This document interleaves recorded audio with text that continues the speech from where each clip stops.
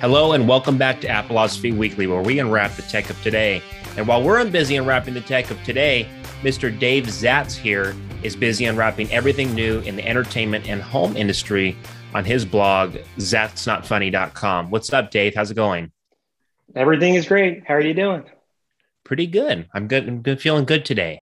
All right. Well, thanks for having me. I'm excited to talk about the stuff of the week and how I consume things. Well, that's what I want to ask you. So I'm going to start off. So you're known as kind of the entertainment and home kit guy. How much media do you think you consume daily if you were to put an hour on it? So it's definitely declining. I have a small daughter. And while I still consume a lot of media, most of it, or a large percent of it now, is media that she enjoys. So for me, harnessing the tech over the last 20 years, it's not necessarily about how much I watch, but how efficiently I watch by dropping things like commercials. I'm not wasting 20 minutes an hour on a TV show of commercials. So I'm probably 2-3 hours a day of entertainment, but efficient entertainment. Now, you're a big fan of TiVo. You said it's a love-hate relationship that you have with it. Now, I used to own the TiVo, like the back in the day TiVo, the one that hooked up to your DVR and stuff. Now I understand they're doing sticks, sort of something similar to the Amazon Fire that you can stick in the TV and view 4K content. I watched a couple of your YouTube videos on it. What's that like? So TiVo, as everyone knows, old timers such as yourself, they kind of kicked off the DVR era where you have a little more control over your content. And it turns out the cable companies have an effective monopoly, and most folks are going to get their DVRs from there. And that portion of their retail sales has been declining massively. So they see what someone like Roku's doing, and they say, we're going to do that too. So now they have a 4K streaming stick based on Android TV. But instead of stopping there, they're trying to do what they've always done and sort of aggregate that content to make some sensible recommendations to you. They're going to pull in from all the different streaming services. And it's kind of appeal to some folks. It may not appeal to others. It's not something I use on a daily basis. Given what I cover and the things I'm interested in, I'm in tune with it. But on a day-to-day basis, I've moved on from TiVo, both for DVR and streaming. So that's important. So what's your day-to-day setup like? Do you have some home pods hooked up to an Apple TV? Is it more Amazon-centric? So my family hates me because, I'm geeky and I'm tearing it apart and rebuilding it all the time. About a year and a half ago, I said, I'm done with TiVo Classic DVR. I don't like what they're doing anymore, how they're doing it. And I'm geeky enough that I can do something different. So I'm using Channels DVR, which is basically a software app. And then I have a network tuner, HD Home Run. And the Channels app pulls in the channels from the HDR Home Run. And then I have a little bit of storage, and it's got to live somewhere. Now, your Channels DVR can live on a computer or a NAS. I have a Shield TV. So it lives on the same device that plays it back. That's interesting. So it's a little overly complex. It's not for everyone, but it's a small company of TV lovers. There's no forced ads, nothing like that. In fact, they give you the tools to cut the ads across all the content, whereas TiVo gives you some limited ad skipping for primetime content, but then they go back and they prepend an advertisement to the beginning of your DVR show. Whereas Channels, it's clean, fast, no ads, which again, when I started, messing with this stuff 20 years ago, I hate commercials. I don't got time for that. Yeah. Well, and that, like, as a dad, you said, as a father, you have less and less time to watch TV in general. The last thing you want to do is have to deal with commercials. I remember with TiVo, I was skipping through commercials, fast forward and play back the whole DVR nonsense. So this service that you're using, tell everybody what it is again. It's called Channels DVR, and there's Channels DVR. So there's ways to slice and dice it. you need a tuner, or let me rephrase that. You need a television source. It could be Nick Jr. using your Comcast account could be the TV source, or it could be Yeah. an HD home run with an antenna, or it could be low cast. So you got your source, and then you may need some storage, which may be where the software lives. Like for me, the server software lives on the NVIDIA Shield, and there's a USB drive attached to it. But also my playback software lives there. But also the best channels DVR client is Apple TV. So I can watch channels DVR on Apple TV streaming from the NVIDIA Shield. And then you were talking about HomePods, and HomePods aren't quite there for me. I'm more of an A guy. I can't say because all kinds of things are going to fire. But one interesting thing I've been doing with Apple TV is the Sonos IKEA speakers. You can use AirPlay to beam to it, and with the wireless sync, it gets pretty good. Well, I noticed you were talking about those on Twitter. IKEA has a new set of speakers that actually hide behind a painting, an easel, which is kind of cool. Yeah, it's folks want speakers to blend into the background, and Yes. their new approach is this piece of wall art. And it's pretty, supposedly from the reviews I've read, the sound is good. They're about $200.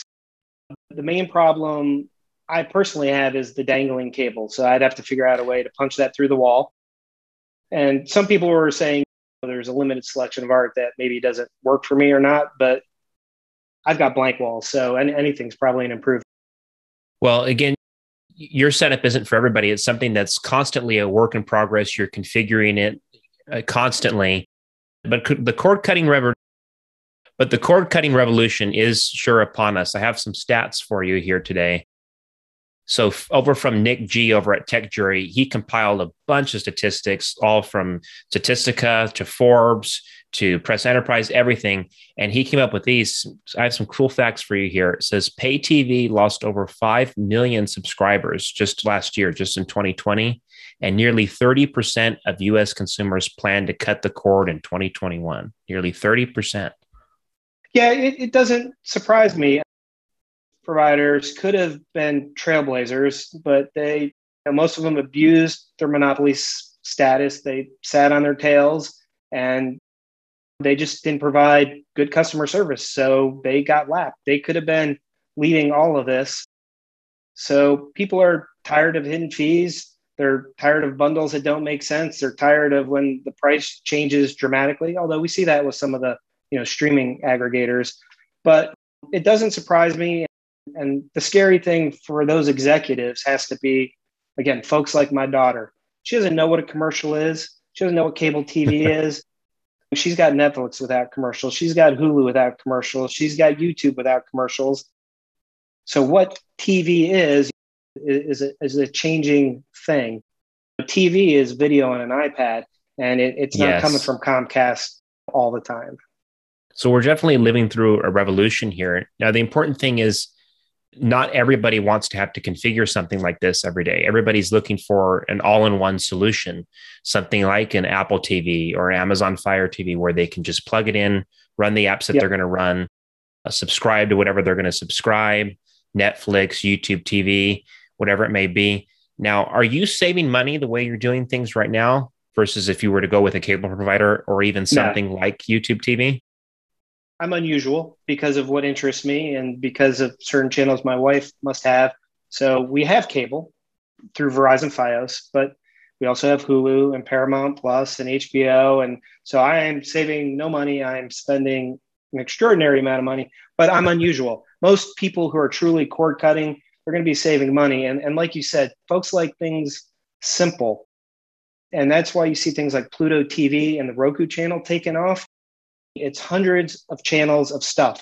Now, you got to be willing to sit through the commercials, but there is all kinds of stuff. Like when I'm bored, I'll flip on Pluto TV for Weather Channel or for the Love Boat, something silly like that. On the Roku channel, there's just a rolling stream of Kids Bop for my daughter. So that's simple and inexpensive, and that appeals to a lot of people. It's just a lot of entertainment for not a lot of money or mental investment. You don't have to build something crazy like I did. Well, I think it's important to follow people like you who are constantly tinkering, because the next best solution could be sitting right under your feet and you wouldn't even know about it. So there has to be people that are constantly picking at things, looking for the next best solution. So it's very important.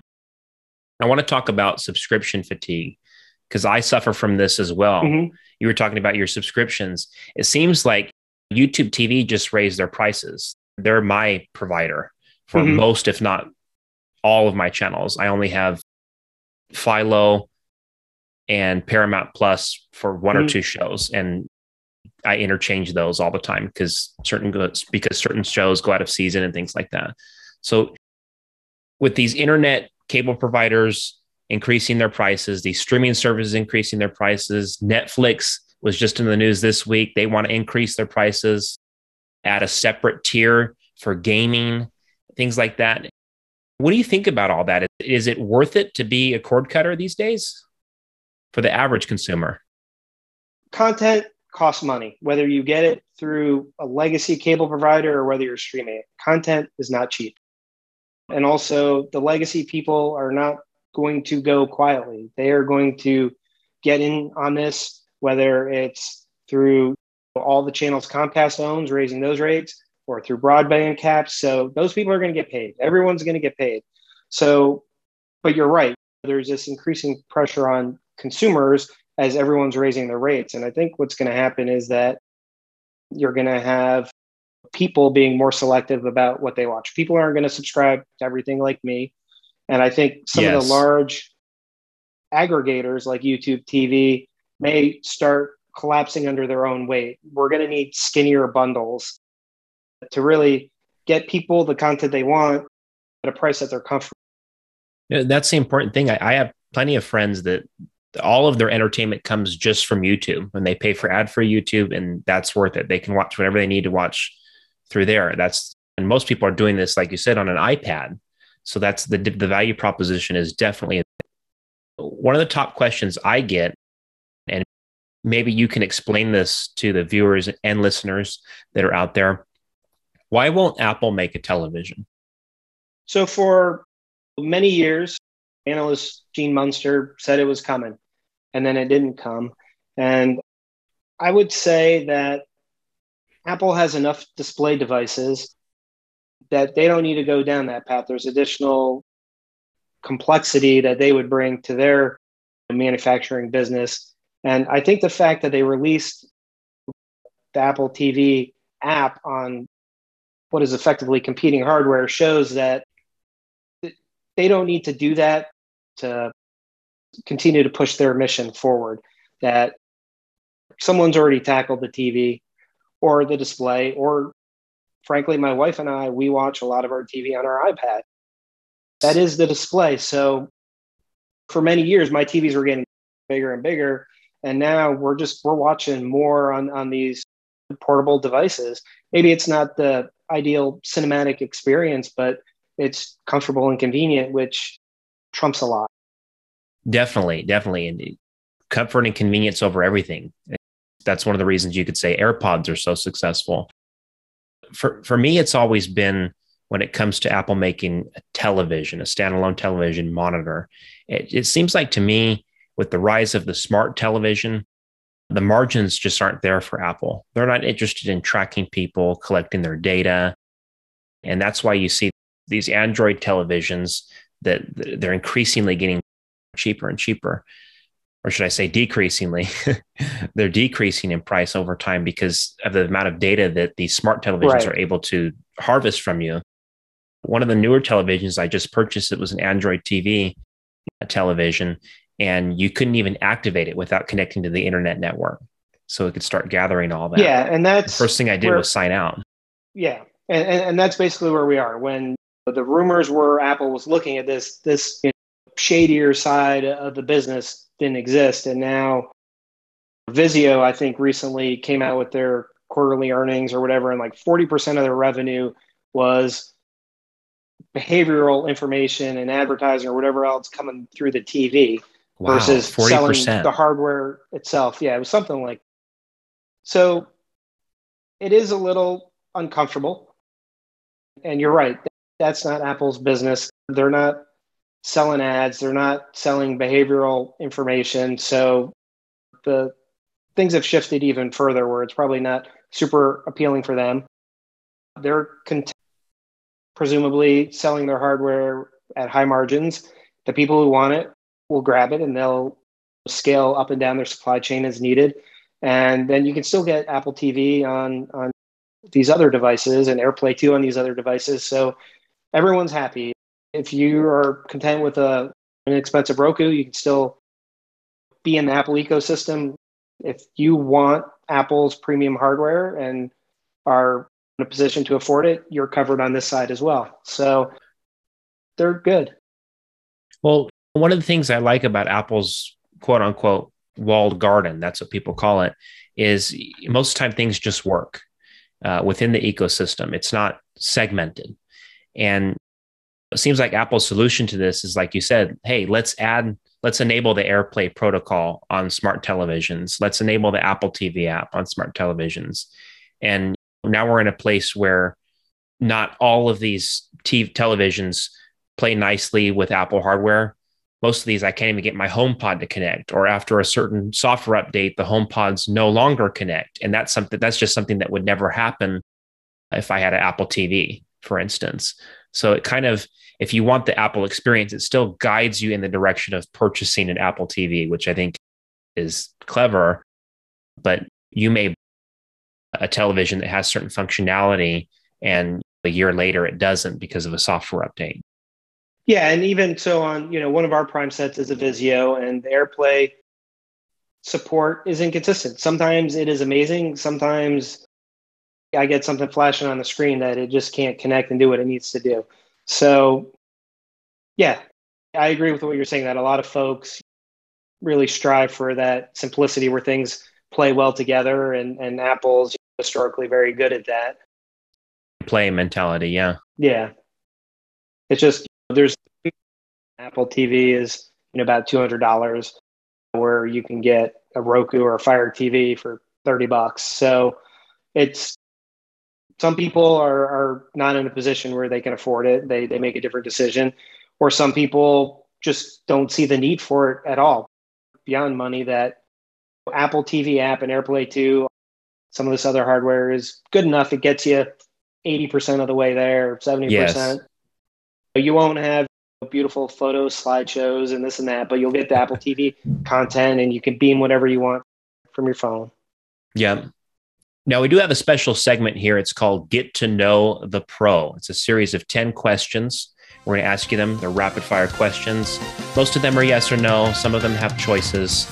Are you ready for Get to Know the Pro? We're going to find out. We're going to find out with Mr. Dave Zatz here, guys. All right. Question number 1. 2 of them have to go. iPhone, iPad, or AirPods? iPad. Silver, graphite, Pacific blue, or gold? Ooh, you're choosing Pacific blue. Blue all the way. Mouse, multi-touch screen, or a trackpad? Mouse. Favorite form of input? Mouse. Imagine a television with a mouse. I've done it. Would you rather live without Wi-Fi for a year, or have an iPad mini be the only device you're allowed to use for 6 months? It's a cellular model. I choose Wi-Fi or iPad mini. No Wi-Fi or iPad mini. No Wi-Fi or iPad mini, but it's a cellular model. I guess I'd take the iPad. iPad. You are watching most of your TV through the iPad. Apple Music. Is it an epic win or absolute fail? Somewhere in the middle. Ooh. How about that? Can I do that? Yeah, you could do that. You can do whatever you want to do. One has to go. Twitter or Apple TV? Apple TV. Aux cable or Bluetooth all the things? Bluetooth. Bluetooth. You're a wireless guy. I like it. Favorite 24-inch iMac color? Green, yellow, orange, red, purple, blue, or silver? Blue. Blue. Blue all the way. That's the one that's in front of me right now. Love it. Nice. YouTube TV or Amazon Prime? What would you recommend first? YouTube TV. YouTube TV. The best deal in tech, the 2020 iPad Air or the M1 MacBook Air? MacBook Air. M1. Awesome. Thanks for playing, man. Appreciate it. Sure. Woo. Thank you. Did I win? Do I get some prizes? I hope you win something. I hope our sponsors send us more tech. Now, I want to ask you, why did you say the M1? Because I know your iPad of choice is the Air. So I at least once a year, maybe twice, I try to make the iPad into a primary device, and I fail. So the iPad is like the most amazing device that I cannot use the way I want to use it.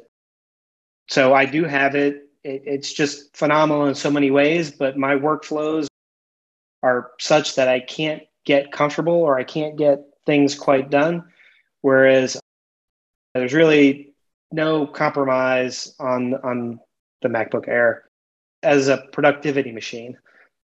Well, and it's funny, the A14 and the iPad Air, when it comes down to performance, is just kind of a graphics anemic version of the M1. And still not bad at all, but just downclocked a little bit. Yeah, and for me, it's hard because I want to love it so much, and I just get into these corners of the iPad where I just get frustrated. So for things like movies and Twitter and web surfing, it's awesome. But my workflows, when I go beyond that, I get a little uncomfortable. So I will almost always choose the laptop if I have to choose. That's an important topic because it gives way to the next thing we're going to talk about, which is Microsoft bringing Windows to the iPad and the Mac in the form of a progressive web app. So you can theoretically run Windows, the OS, through something like Safari. Now, what kind of possibilities does that open up for you in your workflow or the way you consume your content? So for me, when Apple went with largely moved most of my computing to the Microsoft Surface Pro. And I just recently am moving everything back to a Mac. I have a Mac Mini in front of me here. And it's been several years since it was my full-time machine. And there's definitely things I'm missing. So for a virtualized Windows to work for me, it'd have to be like Parallels, but in reverse, where I don't want to run all of Windows, but if you can give me 2 or 3 Windows apps through this virtualized browser or on the iPad, that would be amazing. So do you find yourself switching between both ecosystems for your needs, Windows and Mac? So I'm always using both. The question is what's primary, and the Butterfly keyboard really just, I write a lot, I type a lot, and that keyboard really became a deal breaker for me. And I moved more to the other side. So I'm always living across platform, but now I'm making Mac primary again. And I'm trying to find the right apps for the right scenarios. And there's 1 or 2 I haven't quite found yet. So if I could get some of that in a browser through Windows 11, that could be pretty useful. The question is, how much is it going to cost? No. Yeah, that's always the bottom line, right? It's funny that you talk about the Butterfly keyboards and how much of a deal breaker that was. I was in a place where I owned a 2016 MacBook Pro where they made that shift to the Butterfly keyboard, and the lack of travel was just unbearable to me at times. It felt like I was tapping on an iPad screen. It's like, well, if I wanted to use a touch keyboard anyway, I'd move to the iPad. I wanted a keyboard. And famously, we had people at the Oscars shine into the mic, Apple, fix your dang keyboard. That was in the headlines too. Yeah. Some of the people in the Writers Guild were saying that. So it was a huge problem, and it took forever for Apple to admit that something was wrong. There was failures, certain keys. The A key famously was failing because debris would get stuck under there. That was a deal breaker for so many different people. And when the Magic Keyboard for iPad Pro came along last year, that was one of the best keyboards Apple's made in years. Mm-hmm. And all it took was a millimeter, not a half millimeter key travel, and it felt worlds better. Yeah, and then that was what was kind of part of the frustration for me. I'm like, even before that, just the regular simple iPad keyboard cover accessory. I'm like, why is this better than the keyboard on my $2,500 laptop? It was just kind of mind-boggling. Totally frustrating, yeah. And the Surface keyboard isn't necessarily a great keyboard either, but it was a better keyboard in the sort of form factor that I needed at the time. So, but yeah, I'm always, like I said, I build things up, I tear them down. I'm always in motion, which is probably maddening again to my family. But yeah, so I got a hand and foot in just about everything.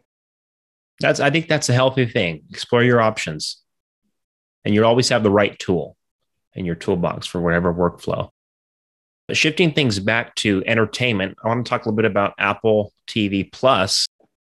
Now, the film studio behind Lee Isaac Chung's Minari, which was nominated for a bunch of awards, and some Apple TV hits such as Boy State and Sofia Coppola's On the Rocks, the film studio A24, Apple may be interested in purchasing them. They may be acquiring A24 film studios. Now, what do you think about that? Do you think Apple's going to start building a backlog of content, or do you think their ego is preventing them from doing that? They want to produce their own original stuff. So there's been a few of these rumors going around of studios or production houses they may acquire. And in a more meta sense, beyond the specifics of any one studio, I think it just shows, again, these are rumors at the moment, but if they pan out, it shows that they're really committed to the space. When they first came out, I'm like, half a dozen shows, that's not really a service. You can't sustain that. And obviously, like you said, they haven't really chosen to build up a catalog, whether they're licensing other people's stuff or this or that, just going with some originals. So if these rumors start to pan out, I just think it shows that this is more than a passing interest, that they're really, serious about doing this. And yes. And frankly, even in the small scale way they've started, they've been critical acclaim, award nominations. I've watched shows that I've enjoyed, where at first I was like kind of poo-pooing the whole thing, but they're doing good stuff, and it seems like they could be accelerating this initiative. Now, you said you had a couple HomePods in your house. Or are they minis, or are they the biggies? How many do you have? I had one mini at one point, the Maxi or the Pro or whatever you want to call it. I bristled at the price of it. Some of my friends have it. It's an amazing thing. It's just more than I care to spend. My main challenge with the HomePod line is other music services. You asked about Apple Music before. Yes. And that's not my primary music service. So I stream a lot of SiriusXM. And with HomePod, I really can't call up a channel by voice the way I can with A. And then also as a YouTube subscriber, because I don't want to burden my daughter with those commercials, I get YouTube Music kind of bundled in for free. So I've tried to make that into one of my primary sources. So I feel like the HomePod and Siri need to get a little more flexible with third-party services, and then I'd be more comfortable.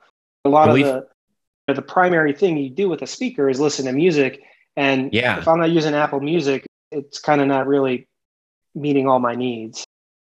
That's a very important claim there. We've seen Apple expand the capability of the HomePod to work with things like Amazon Music, but full integration with things like SiriusXM, for example, is just not there. It has limited skill abilities when it comes to things like Pandora, but it doesn't fit those niche use cases for other third-party services you may be using. And maybe with all this antitrust stuff going on in the media, in court, should I say, maybe Apple will start making some changes there. Yeah. And like you said earlier, one of Apple's big selling points is making things easy and gluing all their things together. And one of the things that could push me in that direction is a stereo pair with an Apple TV is a pretty compelling solution. So I'm hopeful that they can latch on to a few more of these things and bring me into the fold, because like we were talking about with the TVs, that they're kind of infested with data mining. I still can't say it. A lot of that's going on. I have everything disabled, and I'm still being upsold on various things. There's just occasionally creepy things going on. Maybe Sidewalk's creepy, maybe it's not. Whereas Apple's not interested in any of that. So if they could just flesh out the HomePod a bit more, I'd love to just move over if and when I could. So is that because privacy is a concern for you? You'd love to move over to the Apple ecosystem if those things were working? So I will definitely take more privacy. But the thing that gets me with A is the constant upsell. I've got it all turned off, and it's still, hey, do you want to check out a costume for sale? Blah, blah, what? Yeah. No, I don't want a costume. So A does so many things amazingly well. It's really been great glue in the smart home. It does things differently than HomeKit, not necessarily better, just differently. And I've done pretty good with it. But if Apple took Siri to the next level and got some more third-party interactions equivalent to A skills or something, I would definitely want to move over just to avoid the upsell. And there is more privacy, although it's just the same way I don't like commercials on TV. I don't want my speaker trying to sell me something. No, I don't want Prime Music. Once a week, Yes. hey, we could play that if you subscribe to Prime Music. Do you want to start a trial? No, I don't want to start a trial. And now, exactly, I have tons of A devices all over the house, Amazon devices, little smart Mm-hmm. speakers. Again, we can't say our name, and they're great. They're great for things the that Siri can't do, like keep track of context when I'm asking for things like directions or how late a place is open or something like that. Setting multiple timers took forever for Apple to get a simple feature like that on Siri. And so I love those devices, but it always seems like there's some ad or some sale going on Yeah. in my own home. It kind of feels invasive. Yes. I'm asking for, I'm asking her to set a timer, and she's all, well, while you're at it setting a timer, would you like some apple pie recipes? It's literally that out of context. Yeah. And that's when I got the pitch for some kind of costume, I was asking about the weather. What? I don't need a costume because it's going to be warm or cool or whatever it was, or hail. I have no idea, but I don't need a costume. It's totally out of So, context. Yeah. and also, so the way the HomePod fits in with HomeKit on the hardware device stuff, I would benefit from the extra privacy, like the secure video interests me. The fact that I find the interface of the HomeKit secure video a little minimalist, too minimalist at this point. But the fact that all that video is encrypted and going into my iCloud and there's no extra subscription, no Yes. extra anything, I mean, that is appealing. But I have so much over in that it's hard to move it over without, I need my music too. I want all of it. Then they're all very important concerns. And it really just, when it comes to the home, so many things are so segmented. Do you think the Matter protocol is going to solve? So if you believe the sales pitch and we give it 9, 12 months, I think things are going to be better. Solving it, I don't know, but I think we're going to be better. And the rumor is that Matter devices will be able to interoperate with HomeKit without being certified by Apple, that there's just going to be less friction. But Matter and Chip and all that, they've got some work to do as well. It's in its infancy with these edge routers and this and that. My Eero's got some thread, but isn't quite a hub thread. And so optimistically, 9 months, realistically, we're probably looking at 18 months to get to a better place. I think it's going Yes. to ease things. And I think you're going to buy your little leak detector and you're going to use it with whatever hub that you prefer. If that's through HomeKit, great. If it's through your Eero, who's doing it too, great. So I think we're starting to converge in the right direction, but it's going to take time. People got to execute. And all these people are trying to make money. And sometimes limiting access is part of the business model. But I'm feeling hopeful. I'm hopeful as well. I'm hoping that all these things will integrate perfectly in a perfect world. When it comes to things like Matter, we had Scott Beck on the show last week. He's CTO of Abode Home Security Systems, and he was talking about HomeKit and the Matter protocol and how this is all going to play out. And he says, keep in mind, this is not the golden key. This is not the all-in-one solution. So all this segmentation we may have, having Amazon devices, Google devices, Apple home devices in our home. This isn't the all-in-one solution, like you said. And I think you said it best, Dave. It's about reducing the friction. So you could, have a couple commands that do work on a HomeKit and could tell your Ring doorbell to do something.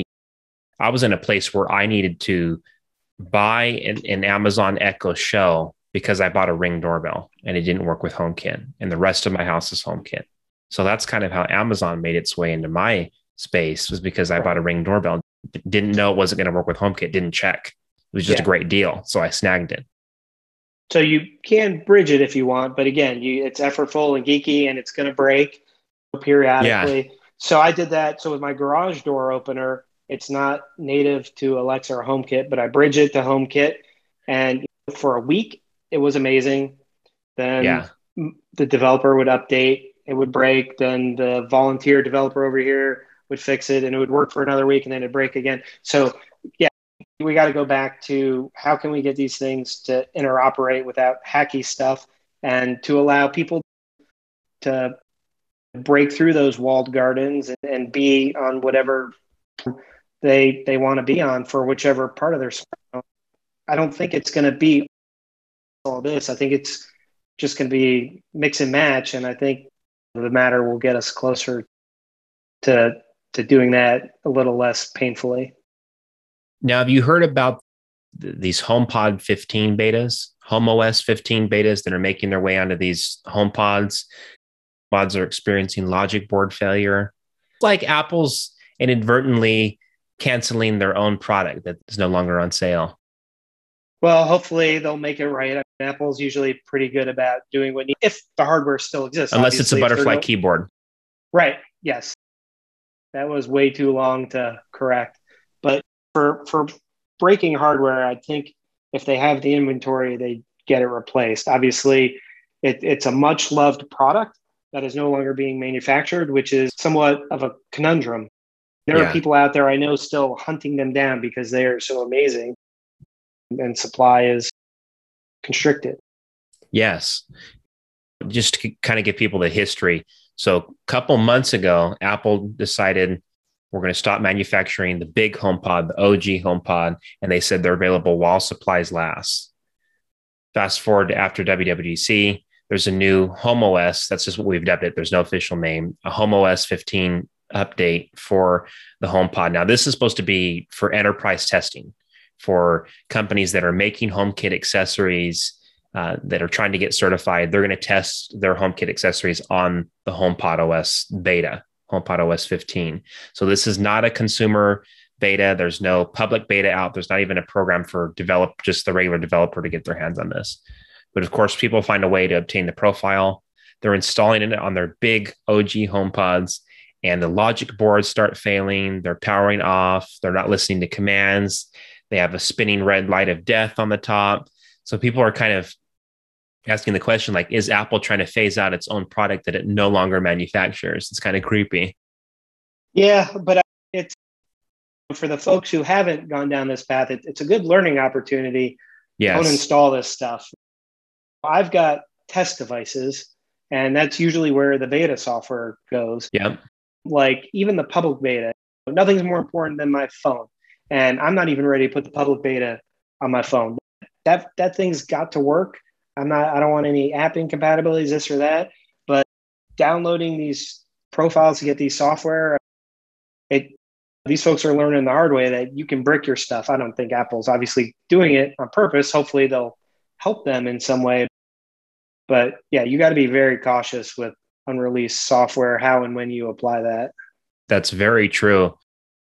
I'm testing iOS 15 and watchOS 8 right now, but I'm not testing anything on my iPad. My iPad's the primary device that I use for work and productivity. So I just can't afford for certain apps to all of a sudden not be working. Certain incompatibility issues, I couldn't deal with that. I would lose money over that. And so it's really important. Don't go full steam on iOS betas. Yeah. Or betas of any kind of pre-release software. Now, I want to talk about Apple's new MagSafe battery pack. Did you see this? Did you see this on Tuesday? It's kind of cool. Yeah. So there's third-party accessories that bring the same thing, and it's, I guess, a little bit of a slower charging. And it's cool. It's $100. It pops on, it pops off. The thing that I always come back to, and I used to have that weird hump case to go, it's just like, if Apple could just make the iPhone a tad bit thicker, let's skip all this. making it a little thicker isn't going to really mess up the feel in your hand or the weight, but we're going to get a little more battery life. And then we can skip some of these things. So technologically, it's a marvel. You've got a magnetic battery pack just hitching a ride on your phone, which is cool. But I wish I just had a slightly thicker phone with more battery, and then I can skip dragging around my Anker battery pack or going down this path. It seems like every year, phones, not seems like it, they were every year up until the 12, between the, let's say, okay, let's break this down.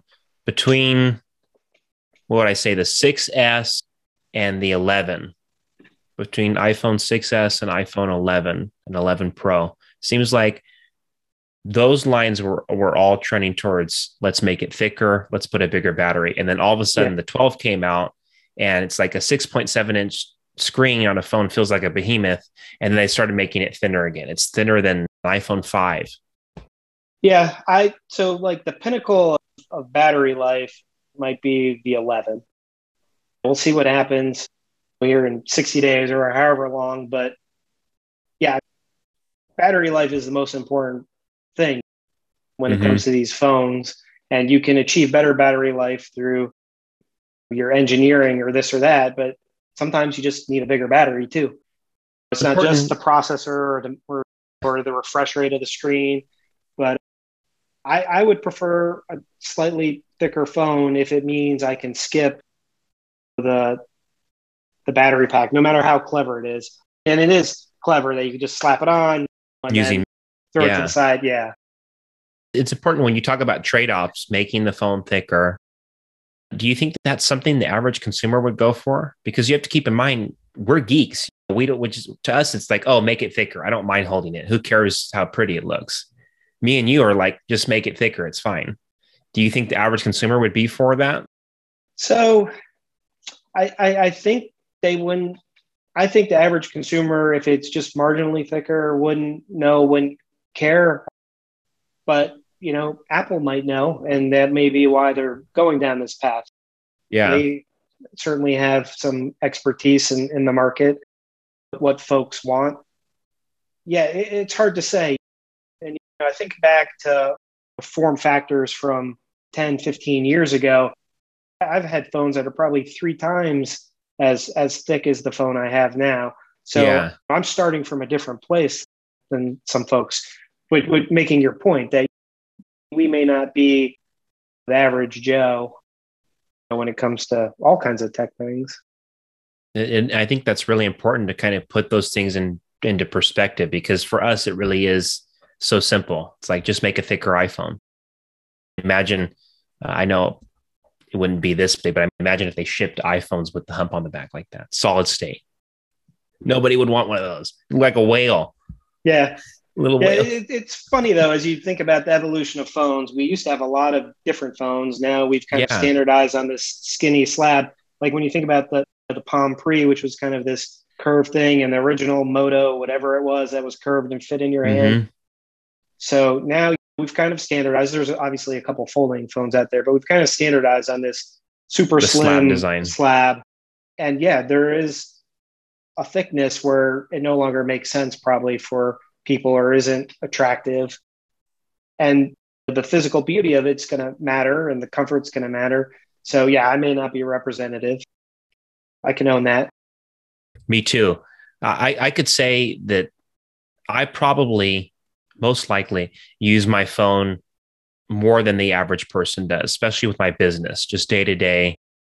It's more than a few hours on my phone every day. And I have the iPhone 12 Pro Max, and I did pick up the battery case. I'm going to preface it with that, but mainly for luxury, just so the battery isn't something I have to worry about. Maybe I don't have to worry about where I'm going to charge it. Maybe if I go to a hotel and I stay and I don't even bring the charger because I have one of these.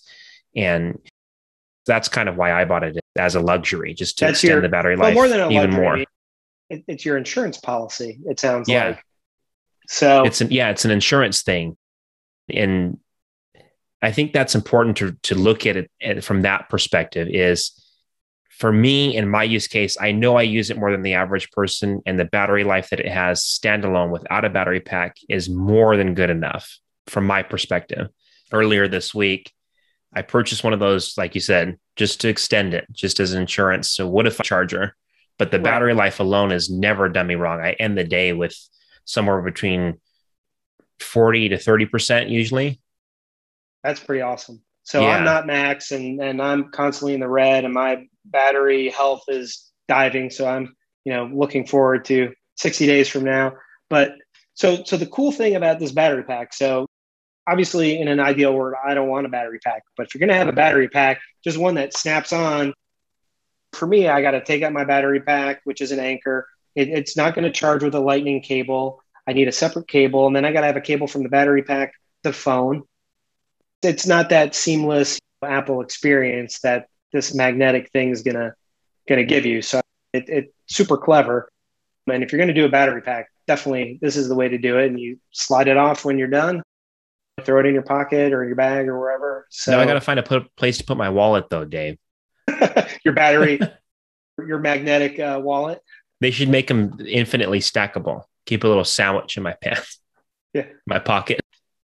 Well, with iOS 15, now you're going to be able to put your IDs and more things in your Apple wallet. And maybe one day we won't need a wallet, although you're definitely going to need to always have a charged battery at that point. It's funny when a charger becomes more important than your wallet, huh? That's something that you'll find on the Reddit for that thread for futurology. Now, I want to talk about Kevin Lynch for a moment. Now, he is one of the chief execs behind Apple Watch. He's Apple's VP of technology. He's also the chief operating officer for Jeff Williams's health staff that chiefly deals with the Apple Watch. Now, he's kind of been reassigned within Apple to a new Project Titan, that is. And if you're not familiar with that Apple Car project, what do you think about this? Do you think Apple Watch innovation is going to stagnate a little bit? Because no, I don't think it'll stagnate. I think Apple's a big company with a lot of impressive personnel. People come, go, move where they're needed. I think it says more about that they want to move the car project forward than about Apple Watch stagnating. Again, if we take the butterfly keyboard out of it and the weird puck mouse, Apple's going to mostly do the right thing with the right people. It's an interesting footnote that they're shifting from one thing that seemingly has nothing to do with something else, but obviously implies he's highly valued and trusted to take on something of this magnitude, that his work over here was what they were looking for and they want to apply similar. Well, and you can tell that they trust him as far as knowing when and how to ask the right questions when it comes to entirely new product categories for Apple. He really is oftentimes called the father of the Apple Watch. He oversaw the entire development process. And he was the guy that really said there is 1,000 no's for every yes on this one thing. How are we going to show the time? How are we going to deal with complications? How are we going to regulate apps and different things? He knew how to ask a lot of the right questions. Well, and also, and not only that, but, over the years, they've shown with the watch that they start with an idea. It maybe isn't exactly what they think it is. And then they kind of move it down this health route. So just the fact that they were able to put it out there and then just kind of navigate as we, the consumers, learn with them. What is this thing for? So it's not just those initial questions at the beginning, but the ongoing question. It's a new product category. What can we do here? What should we do here? What do people value? And certainly there's a lot of new and innovative stuff going on in cars. Cars have been around for over 100 years, but suddenly there's this explosion of innovation, and we don't know exactly where we want to be. Do you want a 12-inch screen like this, or do you want it like this, or maybe not at all? And not only being able to make some initial assumptions, but to just gracefully shift as you go, I think is valuable. It's interesting, the team that Apple's putting together for the Project Titan, aka the worst kept secret in Silicon Valley, the Apple car. They have John Giandrea overseeing the entire operation. Now he's an AI engineer, ex AI engineer that Apple poached from Google. Previously, before Lynch joined the team just today, Johnny Ive, before his departure, he was overseeing the design of the vehicle, according to some internal reports. So they definitely have an interesting team. Now their VP of technology, Kevin Lynch, is on board. So will machine learning be a huge theme with this car when it comes to things like self-driving? We can make a lot of inferences based on this team that Apple's putting together. It's curious, and especially over the last few years of rumors that's like they're doing it, they're not doing it, they're just doing software. But given some of these moves, it obviously seems like we're shifting into gear. That's a good one for this. That's like I like really that. Moving forward. And again, what can you do with machine learning? And can Apple, who designs their own silicon, do something different than, say, Tesla? Obviously, Tesla's been doing this a long time and has certain ideas and skills. It's very fascinating. Well, we've heard things in the media about Tim Cook turning down meetings with Elon Musk. If you remember those headlines, he didn't even want to meet with Mr. Musk. Do you think this is going to be one of those things, just like the Apple television, that will fizzle out, that Apple will ultimately say, you know what, we've looked into everything, it's just not our business? Manufacturing a big mechanical thing is a very different sort of thing than they've historically done. I don't know what their intent is or where they'll land. Obviously, they've got lots of unique skills. They've got unlimited funds to explore anything they want. So it's fascinating.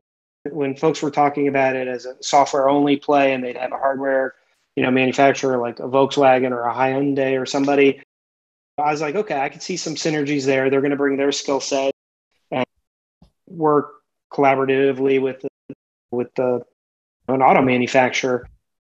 And I think something like that could work. I think if Apple suddenly said, we're going to build cars, sheet metal and all, the way Tesla builds cars, that would be a stretch for me. I'm not saying they can't do it or they shouldn't do it. It's very different than building a watch.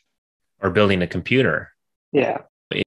It's interesting to see a computer company try to approach this. And again, Apple's more of a services centric company today and less of a computer company. When you talk about knowing when to ask the right questions, needing someone on the team with experience, Bloomberg reported last month that Apple hired Ulrich Kranz from BMW to join the Apple car team. So he's on the team as well. He brings over 30 years of experience over at BMW. And he was SVP of the team that developed the BMW i3, the EVs. And after he departed BMW, he actually spent 3 months at Faraday Future. And that's where he combated the self-driving electric car. I think you've heard of it, the Canoo. And they still have yet to launch their vehicles. So they definitely have some people with experience under their belt that are going to know when to ask the right questions when it comes to something. Because the car, like you said, is a completely different market than a personal computer. The scope of this is probably so much larger than even Apple thought it would be. Yeah. Totally different supply chain and manufacturing processes. It's very different and very broad. Yes. But like you said, they're assembling the people with the knowledge, and whatever they want to do, those people are going to say, we're going to do it this way to maximize our skills and minimize our risk. It's interesting, though, they're a big, rich company. They can do anything. So it's really cool to see them looking at this stuff. Sort of like Tesla came out of nowhere. They didn't exist. And now they define what the modern EV is. So it's pretty cool to see. Hopefully we will. They keep Hopefully moving in the and future. And it's something compelling. You could see yourself riding around an Apple car one day? If a different manufacturer built it and it's running Apple software, I could. If they say we're starting our own manufacturing line outside of Detroit, I'd be like, I'm going to wait till third gen. Yeah. Watch it be phased out like the original home. Well, so it wouldn't surprise me if HomePod Big, Maxi, whatever comes back. I think HomePod Mini has been a big success. I think getting that Thread radio in there opens doors as we move to Matter. So I think they may have been a little premature, and it wouldn't surprise me if it comes back in a very similar The big form. HomePod was definitely ahead of its time, and it's more geared towards the audiophiles. It's more audio centric than it is services centric. And I think that was the lack of service integration was, too little too late with when you look at how much Amazon was already consuming the market with their hardware. But also, they own the market. So that I agree with that. But also, I think being able to invest a smaller sum of 99 and say, wow, this is awesome. Now I want a bigger, better one was kind of the intro as you're going to flesh out your house. But like I said, I wouldn't be surprised if it comes back. I hope so. I'm crossing my fingers, though I still love my existing OG HomePod. Now it's time for This Week in What the Tech. Dave, you heard about this one? The whole debacle with the iOS weather app? I have. And the 16-year-old in me finds it pretty amusing. How Apple will not display 69 degrees on the weather app. It's kind of a joke, ongoing joke. Chris Gartenberg over from The Verge was the first one to report on this. And he was saying, hey, guys, take a look at this. It will not display 69. It'll always round up to 70 degrees. Now, Apple has always been known as... Will is correcting me here in the comments. Will, how do I pronounce that? I'm sorry I said Chris. I don't like to do injustice to people's names. Okay. Now Chaim Gartenberg over at The Verge was the first one to report on this. Now, he was showing that the default weather app on iOS will always round up from 69. That is, it will not display 69 degrees on the screen. Like you said, the 16-year-old in you finds this kind of funny. Apple's always been considered somewhat of a prude. Obviously, that's not the case with Apple TV Plus. But if you look at back in the day, Steve Jobs was very adamant about no porn on the App Store and no adult content on iBooks and things like that. It was very regulated. Apple does not like mature content. And so this was kind of interesting to see in the news. But it turns out people broke this down. In fact, Mark Andre on Twitter was the first one to start breaking this down. He said, this is most likely a rounding error. So if you're going from Celsius to Fahrenheit, for example, 20 degrees Celsius is 68 degrees Fahrenheit. 21 degrees Celsius is 69.8 degrees Fahrenheit, aka just 70 degrees if you round up. So theoretically, the same thing should happen at 65, 67, 71, 74, and etc. For example, MKBHD got in on the action. He posted a video sort of mocking this. But sometimes it's just an integer math conversion glitch.